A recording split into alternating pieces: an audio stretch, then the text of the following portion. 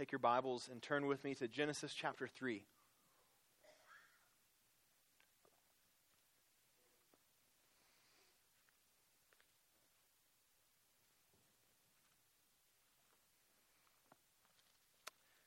We're continuing our series through the first 11 chapters of Genesis, and we've entitled this series Beginnings.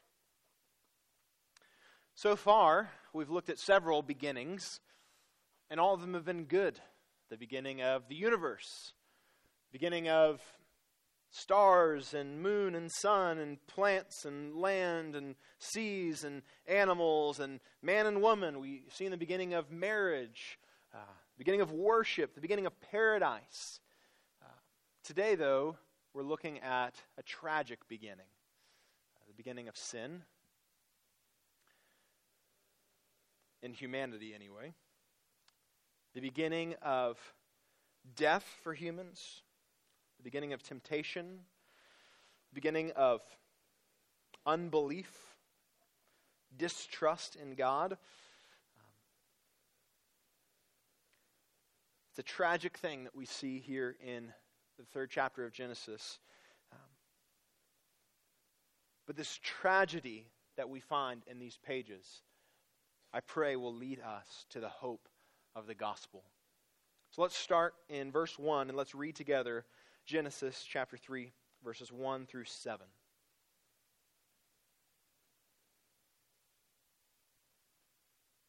Now the serpent was more crafty than any other beast of the field that the Lord God had made. He said to the woman, "Did God actually say, 'You shall not eat of any tree in the garden'?" And the woman said to the serpent, "We may eat of the fruit of the trees in the garden." But God said, "You shall not eat of the fruit of the tree that's in the midst of the garden, neither shall you touch it, lest you die." But the serpent said to the woman, "You will not surely die. For God knows that when you eat of it, your eyes will be opened, and you will be like God, knowing good and evil." So when the woman saw that the tree was good for food, and that it was a delight to the eyes, and that the tree was to be desired to make one wise, she took of its fruit and ate. And she also gave some to her husband who was with her, and he ate. Then the eyes of both were opened, and they knew that they were naked, and they sewed fig leaves together and made themselves loincloths. As you're reading the Bible, do you ever like to put yourself in the story? See yourself as one of the characters? It feels good to do that sometimes, right? We like to think of ourselves as David fighting our Goliath. We like to think of ourselves as Esther, here and now for such a time as this, right? It's inspiring. But then what about when you read about Judas Iscariot? You know, he kind of reminds me of my brother-in-law. We don't like to put ourselves in that story quite as much. Or my favorite as a preacher, oh, you're preaching about Jezebel? Yeah, I'm going to have to send the recording of that to my mother-in-law. Like, wait a second. We like to see ourselves in the good characters of the Bible, but we don't like to see ourselves when sin comes up in the Bible. Here's what we have to realize when we come to Genesis chapter 3, though. This is us. What we've just read, this is us. In fact, there are not many places in Scripture where we can see ourselves so clearly as we can right here in these verses from Genesis chapter 3. Because as we look at this passage today, we're seeing the original sin of humanity, but we are also seeing a pattern of sin that has been repeated in every human being since. The tempter that Adam and Eve encountered in the garden is the same tempter that you and I face every day. And the tactics that the tempter used against our grandparents, Adam and Eve, are the same tactics that he uses against us. The same tactics that Adam and Eve gave into are the same tactics you and I give into. So my burden this morning as we look at this passage is that we would see the tempter's tactics in Genesis 3. That we would recognize them for what they are. That we would recognize them when we encounter them for ourselves. And that because we can recognize them, because we can identify them when they come at us, that we would then run to Jesus. That we would see that Jesus is better than the promises of sin. And that we would turn to him. So here's the main point of this sermon. Know the tempter so you can flee the tempter and run to Jesus. Know the tempter so you can flee the tempter and run to Jesus. So let's get into the text. The first thing we're going to see in this text is the identity of the tempter, right out of the gate. As we read Genesis, and we're reading in chapter 2, we're moving into chapter 3, things are all moving so well, it's paradise, things are so good, and then all of a sudden, out of the blue, here comes this serpent. Who is this? Well, the text doesn't really give us a whole lot to go on in terms of who it is behind the serpent, but when we take the rest of Scripture into consideration, there's no doubt who we're dealing with here. Revelation 12:9 describes him as the great dragon, that ancient serpent who is called the devil and Satan, the deceiver of the whole world. As the serpent enters the scene here in verse 1, this is none other than Satan himself. The devil has invaded paradise. The text does tell us a couple of really important things about this serpent, the deceiver of the whole world. And we have to know who our enemy is if we're going to combat him. So first, it tells us that the serpent was crafty. He was crafty. We have to realize that the tempter is not obvious. He's not blatant. He is subtle. He doesn't come in with a sign around his neck saying, I'm going to tempt you to dishonor God now. He's crafty. He's clever. He's tricky. He is the deceiver of the whole world. So don't assume that something that looks innocent is as innocent as it looks. No, just as 2 Corinthians 11:14 says, that Satan disguises himself as an angel of light. He is crafty. The second thing that this text tells us about the serpent is that he was created. Do you notice that? The serpent was more crafty than any other beast of the field that the Lord God had made. He is a created being. The serpent was made by the Lord God. Our enemy is not like God. He is a creature. God is the creator. The enemy is not eternal. He's not sovereign. He's not omnipresent. He's not omniscient. There has not been some eternal struggle between good and evil as if they're equal powers, the light side and the dark side of the force, right? That's not what Scripture teaches. It's not what is true. Satan is not an equal match to God. Praise the Lord. He is just another created being. So when you're facing the tempter, know that he is crafty. Know that he is deceptive. Know that he's stronger than you. Know that he can outwit you. But know that he is no match for the Creator God, who is eternal and sovereign and omnipresent and omniscient, and who is able to crush the serpent. So we've seen the identity of the serpent here in verse 1. In comes to the scene this crafty serpent. He speaks to the woman. And next what we see as he begins to speak are the tactics of the tempter. This is the main thing we're going to be looking at today, the tactics of the tempter. We are going to see 4 tactics of the tempter. And sadly, we're also going to see 4 moments when the first humans give in to each one of these strategies of the devil. So tactic number 1, minimize the generosity of God. Minimize the generosity of God. Look at what he says at the end of verse 1. Did God actually say, "You shall not eat of any tree in the garden"?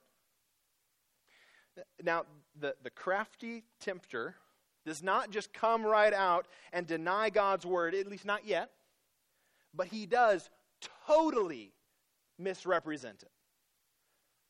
What did God actually say? Look back at chapter 2, verses 16 and 17.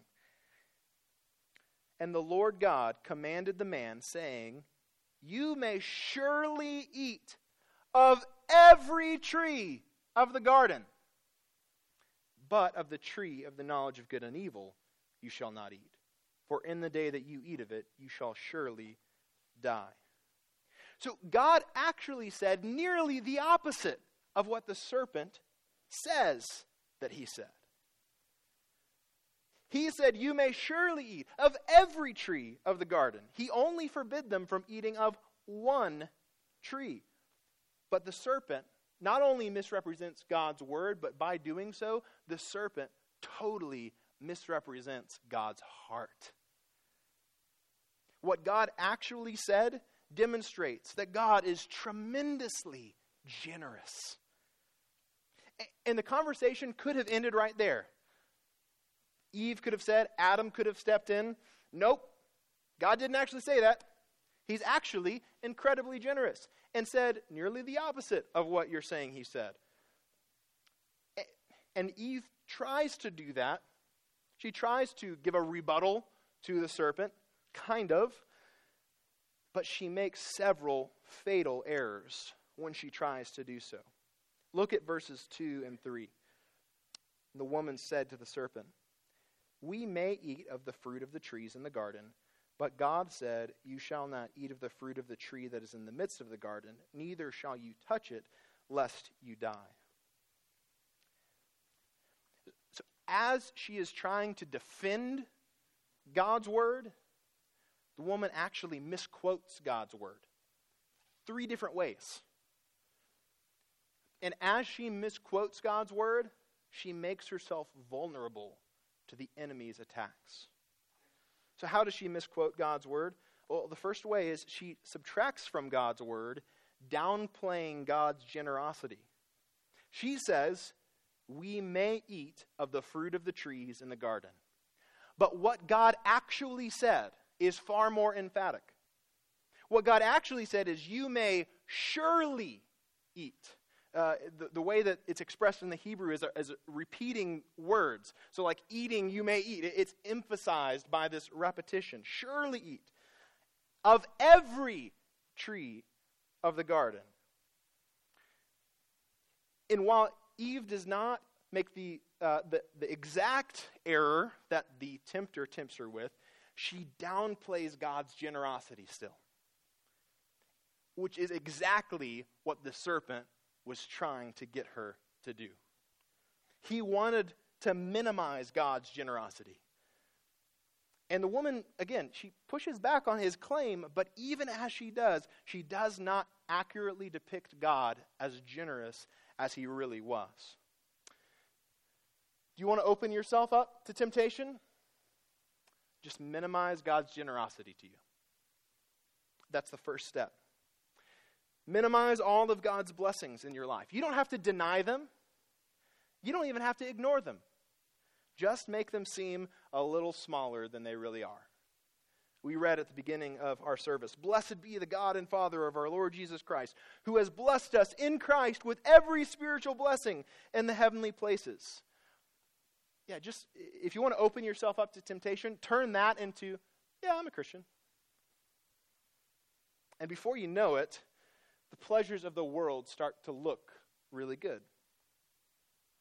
Instead of thinking, God has blessed me with a beautiful, talented, humble, gracious wife, that becomes, yeah, I'm married.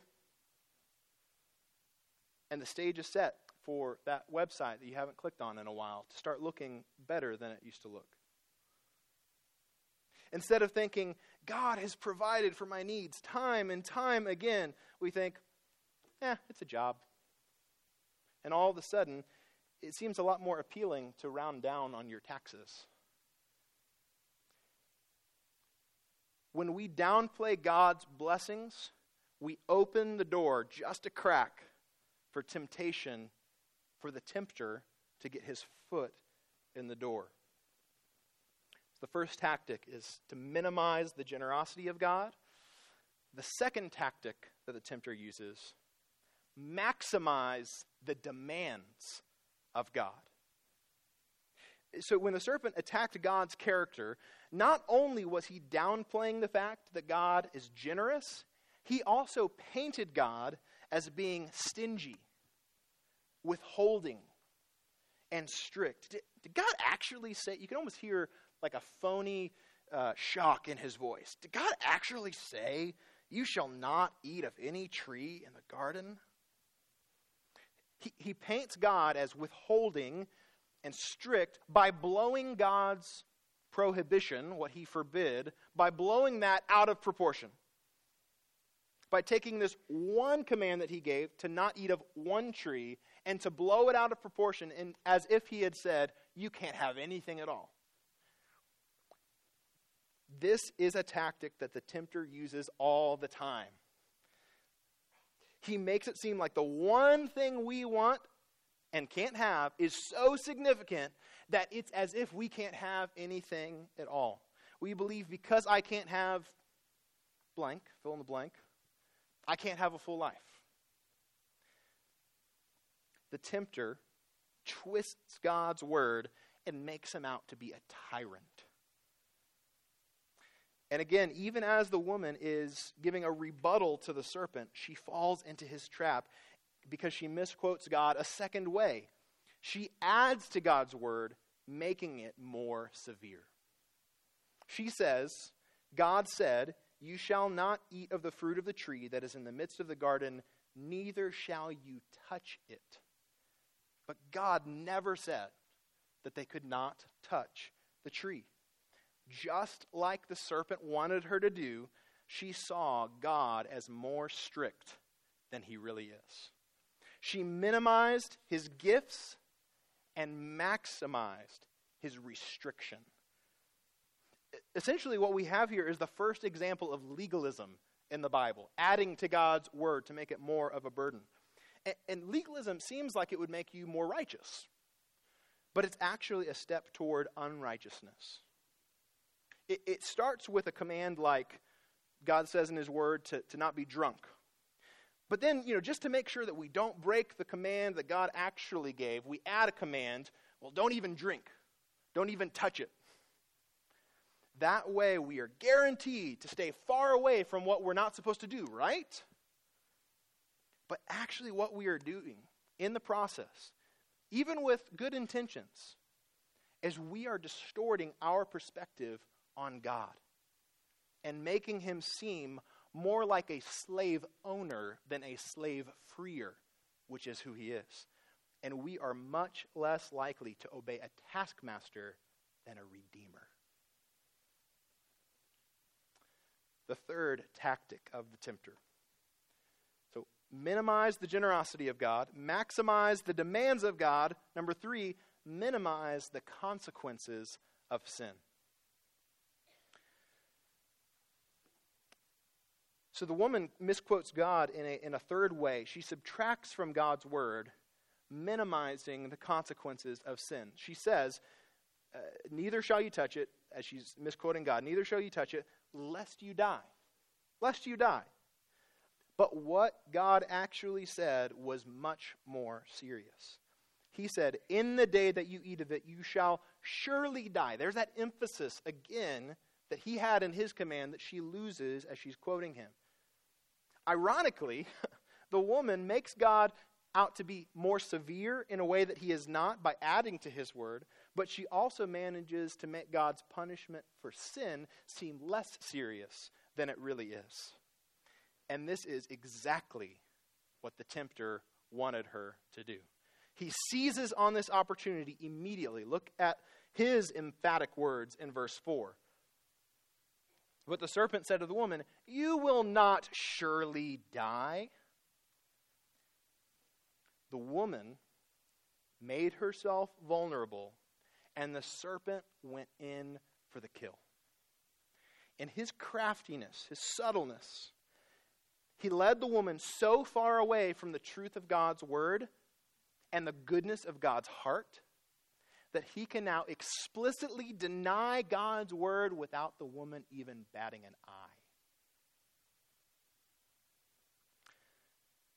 A writer named Derek Kidner makes a really striking observation about this verse. He points out that the very first doctrine ever to be denied is the doctrine of God's judgment. Have you ever considered that? There's really nothing new under the sun. This is something that we have seen repeated throughout human history all the way into our day. There's always a strong force to deny the doctrine of hell, that God punishes sinners with eternal conscious punishment. Some say that God only punishes sinners temporarily. Some say that God punishes sinners, but they don't really know what's happening. Some say God annihilates sinners so that they just cease to exist. Some say hell is only for the worst sinners, and there's a lesser punishment for the better sinners of us.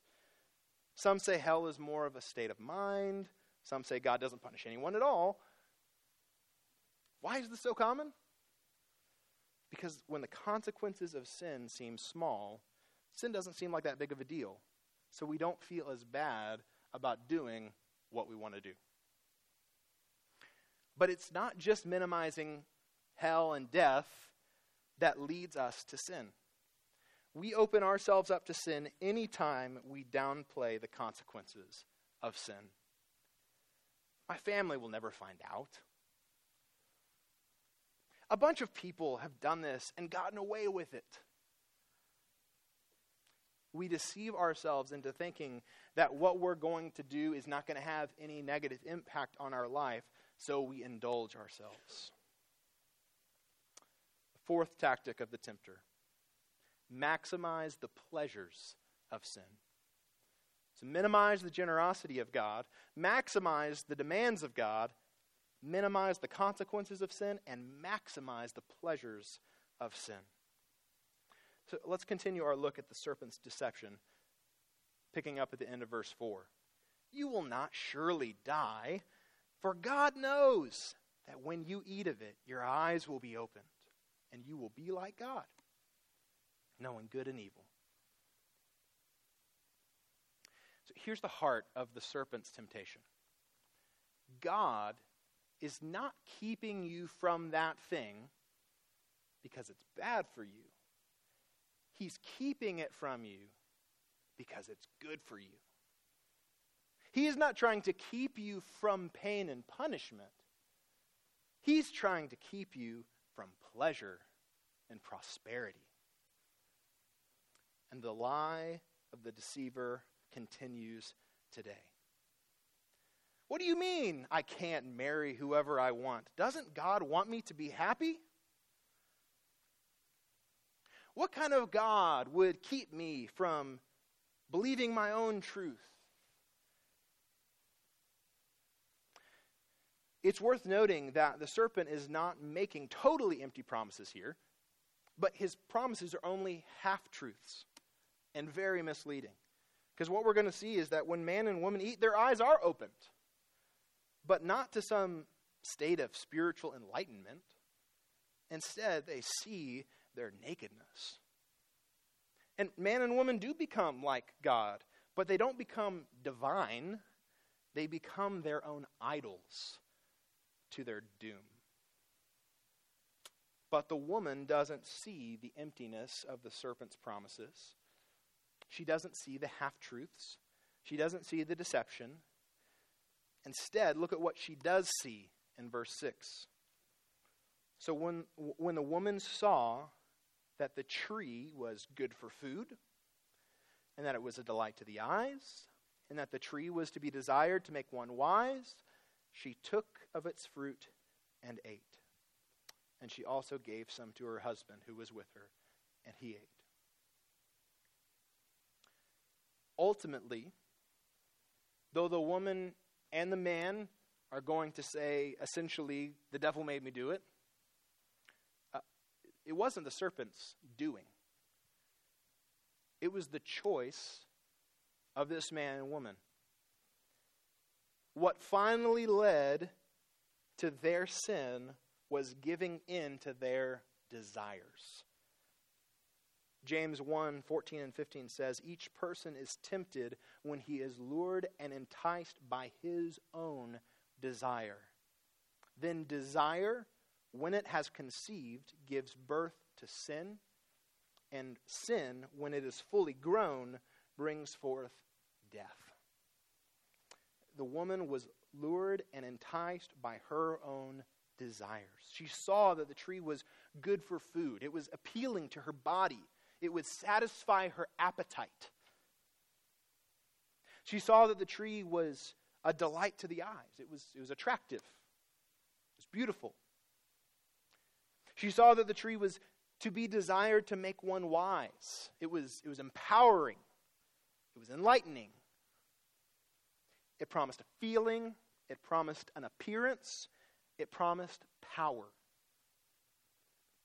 The woman and the man gave in to everything the world continues to offer today. As 1 John 2:16 says, for all that is in the world, the desires of the flesh and the desires of the eyes and the pride of life is not from the Father, but is from the world.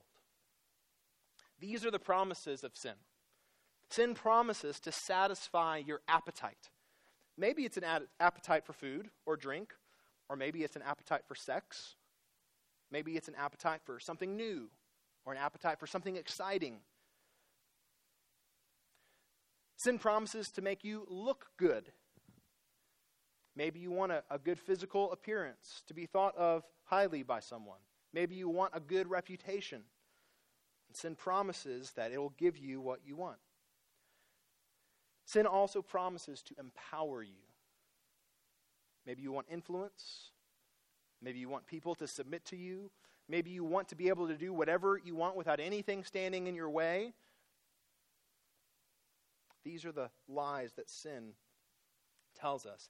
But again, the woman and the man miss the generosity of God. Because everything that they were looking to receive from the forbidden fruit was already available to them from God. He is the true and right source of all of these things. Do you want your appetite satisfied? Want something that looks good? Well, God planted every tree that is pleasant to the sight and good for food in the garden. Want power? God gave them dominion over everything in creation. Want to be like God? God made them in His image. There is no creature that is as much like God as man and woman. But the one thing they couldn't have, equality with God, was the one thing they had to grasp. Once the woman's eyes saw what she wanted, she stretched out her hand, she touched the fruit, plucked it off the tree. No doubt as she brings it closer to her face, that delight to the eyes that she saw just intensifies. The curiosity she's always had about what it would be like, it's about to be satisfied, and she takes and she eats. She gives it to her husband, whose mouth is no doubt already salivating just thinking about eating this forbidden fruit. He takes it. He eats. And before the forbidden fruit can even hit their stomachs, the regret has already sunk in. All of a sudden, they see something they've never seen before. Verse 7, then the eyes of both were opened, and they knew that they were naked, and they sewed fig leaves together and made themselves loincloths. They realized they were naked. They experienced shame for the first time, regret for the first time. They felt vulnerable. They felt exposed. They felt like they had something to hide. They felt like they needed to take cover. So they took the largest leaves they could find, and they did their best to alleviate their discomfort. We'll talk more about the immediate fallout from this rebellion next week. But for now, we need to come back to what we said at the beginning. This is us. Because this one act of sin by the first man and woman injected sin into every human being that has come since. Turn with me to Romans chapter 5.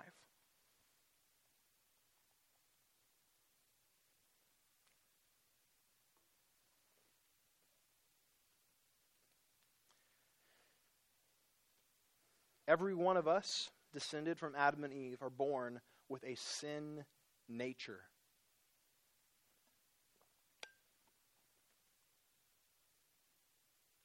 One of the places we see this is in Romans chapter 5 and verse 12. Look with me there. Therefore, just as sin came into the world through one man, and death through sin, and so death spread to all men because all sinned. Sin came into the world through the first man, Adam. And as a result, we are all born with his sinful nature. Our hearts on their own are bent away from God and toward sin. And as a result of our sinfulness, we deserve the punishment for sin. Eternal death. But notice that sin is not just something we've inherited from Adam. Death has spread to all people, Paul says, because all sinned. We are not just victims of Adam's rebellion. We are perpetrators. We are rebels. We have earned every bit of the hell that our sin deserves.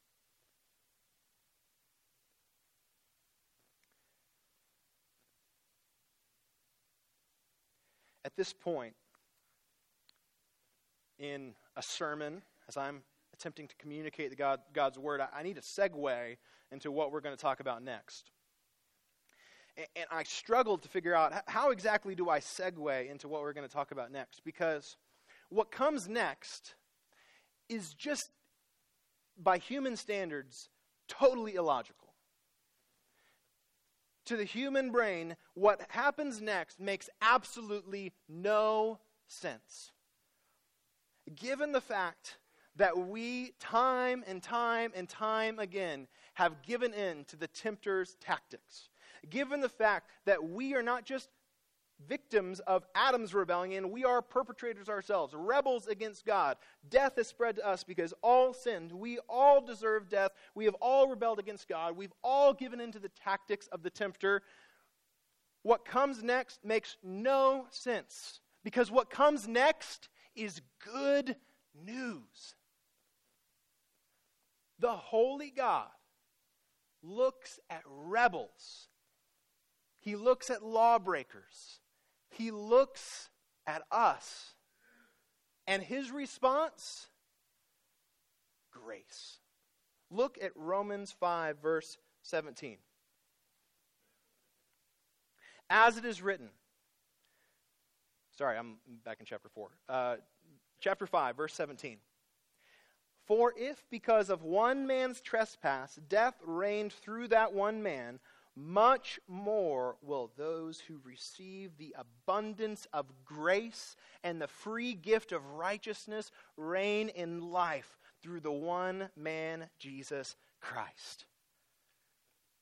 The first Adam's sin led to our sinful nature and ultimately to death. But the last Adam, Jesus Christ, the last Adam's perfect obedience has made a way for us to have new eternal life and to be transformed into his righteous nature. Can you believe that? Given all that we have seen about ourselves, our rebellion, our sinfulness, what we deserve, can you believe the outrageous kindness of God towards sinners like you and me? People who deserve to surely die. God has shown kindness, grace. Just consider, in contrast to the tempter's tactics, consider the radical grace of God in the gospel. First, God has maximized his generosity in Christ.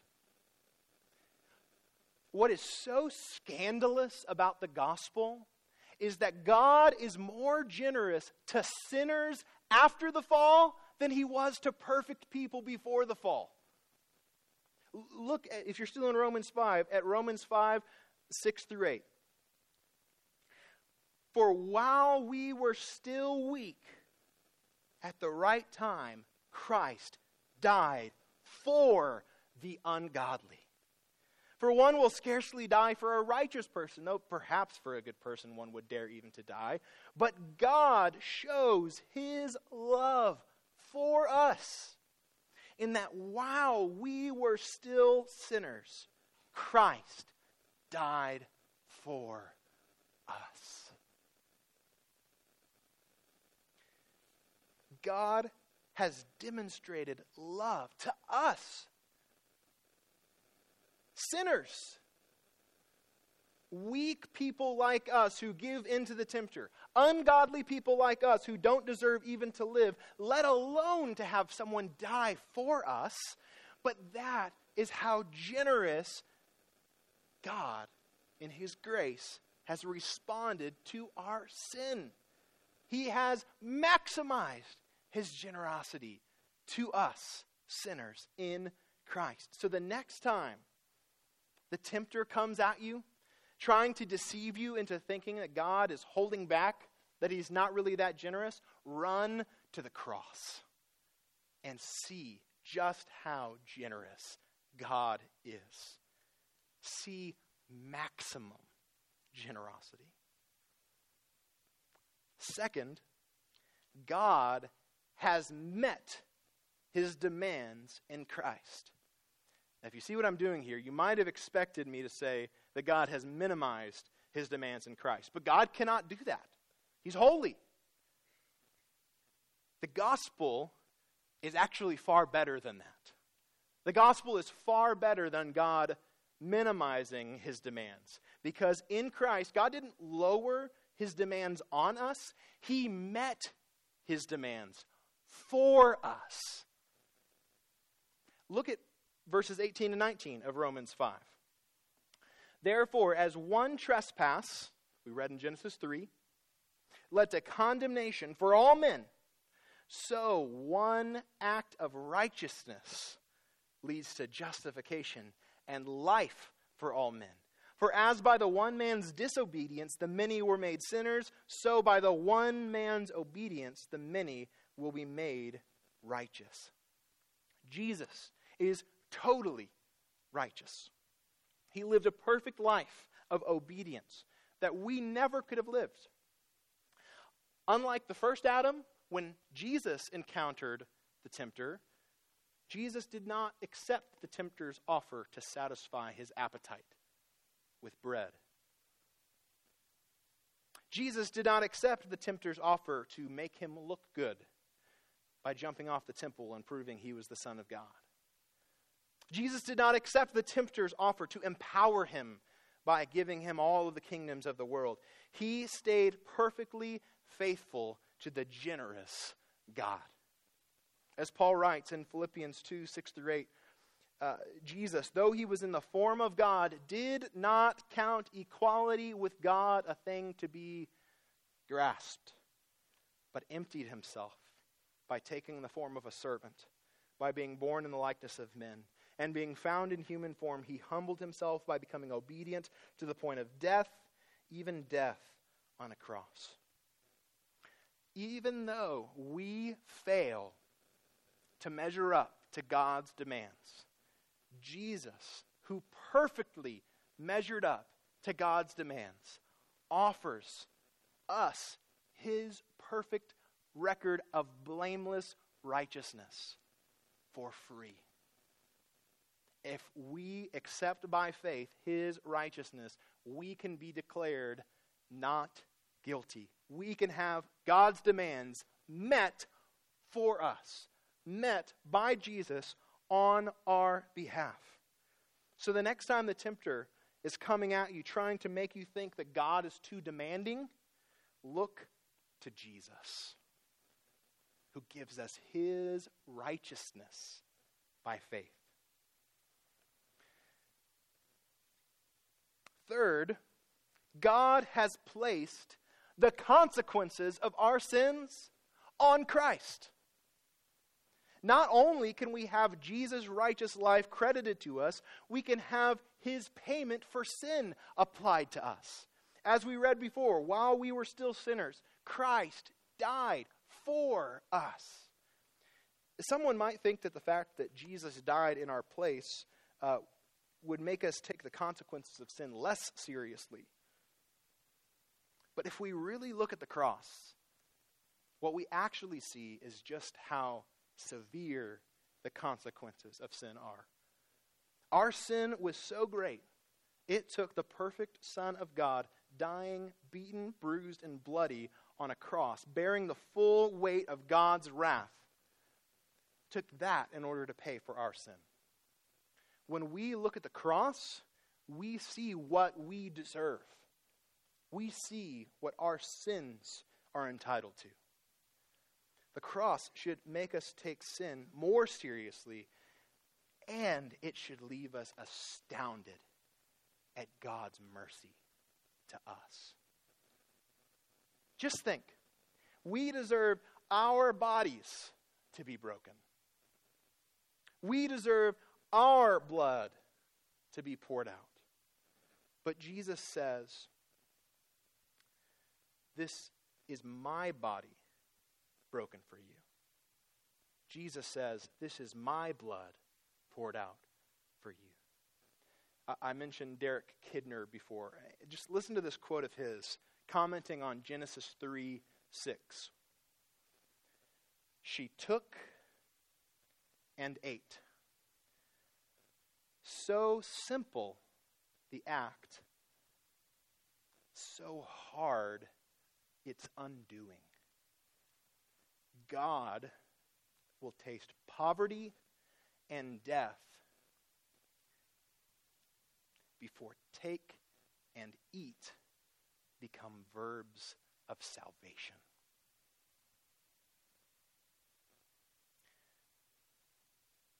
So the next time the tempter comes to you, trying to deceive you into minimizing the consequences of sin, look to the cross, where we see the seriousness of sin, and we see the body of Jesus broken for us that we may take and eat, and the blood of Jesus poured out for us where we may take and drink. Lastly, number 4, God has provided more pleasures than we can fathom in Christ. We began our service this morning again with the truth that God has blessed us in Christ with every spiritual blessing in the heavenly places.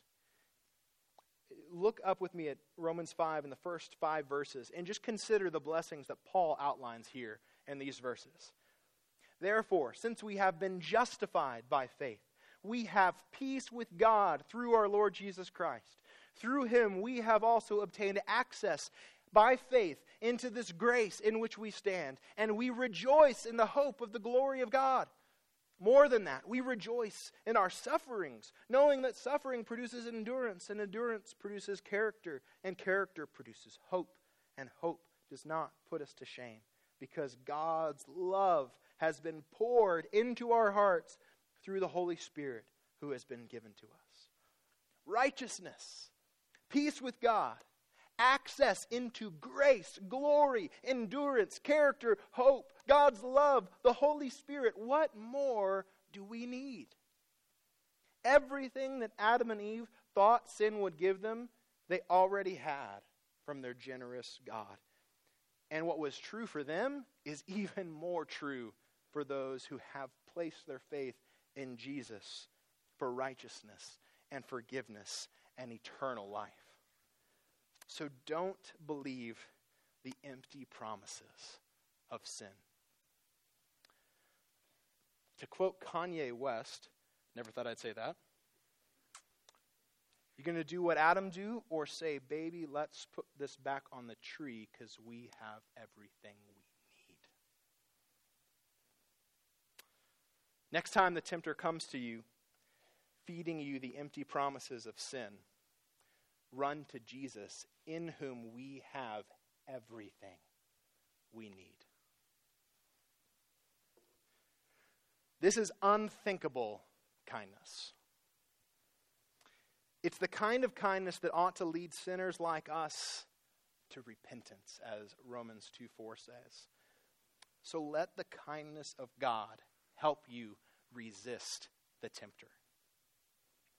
May you be so overwhelmed by his blessings in Christ and the gospel that you laugh at the tempter when he claims God is anything but generous. May you be so grateful for Christ's perfect obedience for you that you delight to obey him. May you be so humbled by Christ's sacrifice for you that you wouldn't think about toying with something as serious as sin. And may you so experience the pleasures of knowing Jesus that the pleasures of sin grow strangely dim. And when you do give in to the tempter, and we will, may we come running to the Savior, who is ready to show us his kindness again and again and again, that it may lead us to repentance. Let's pray.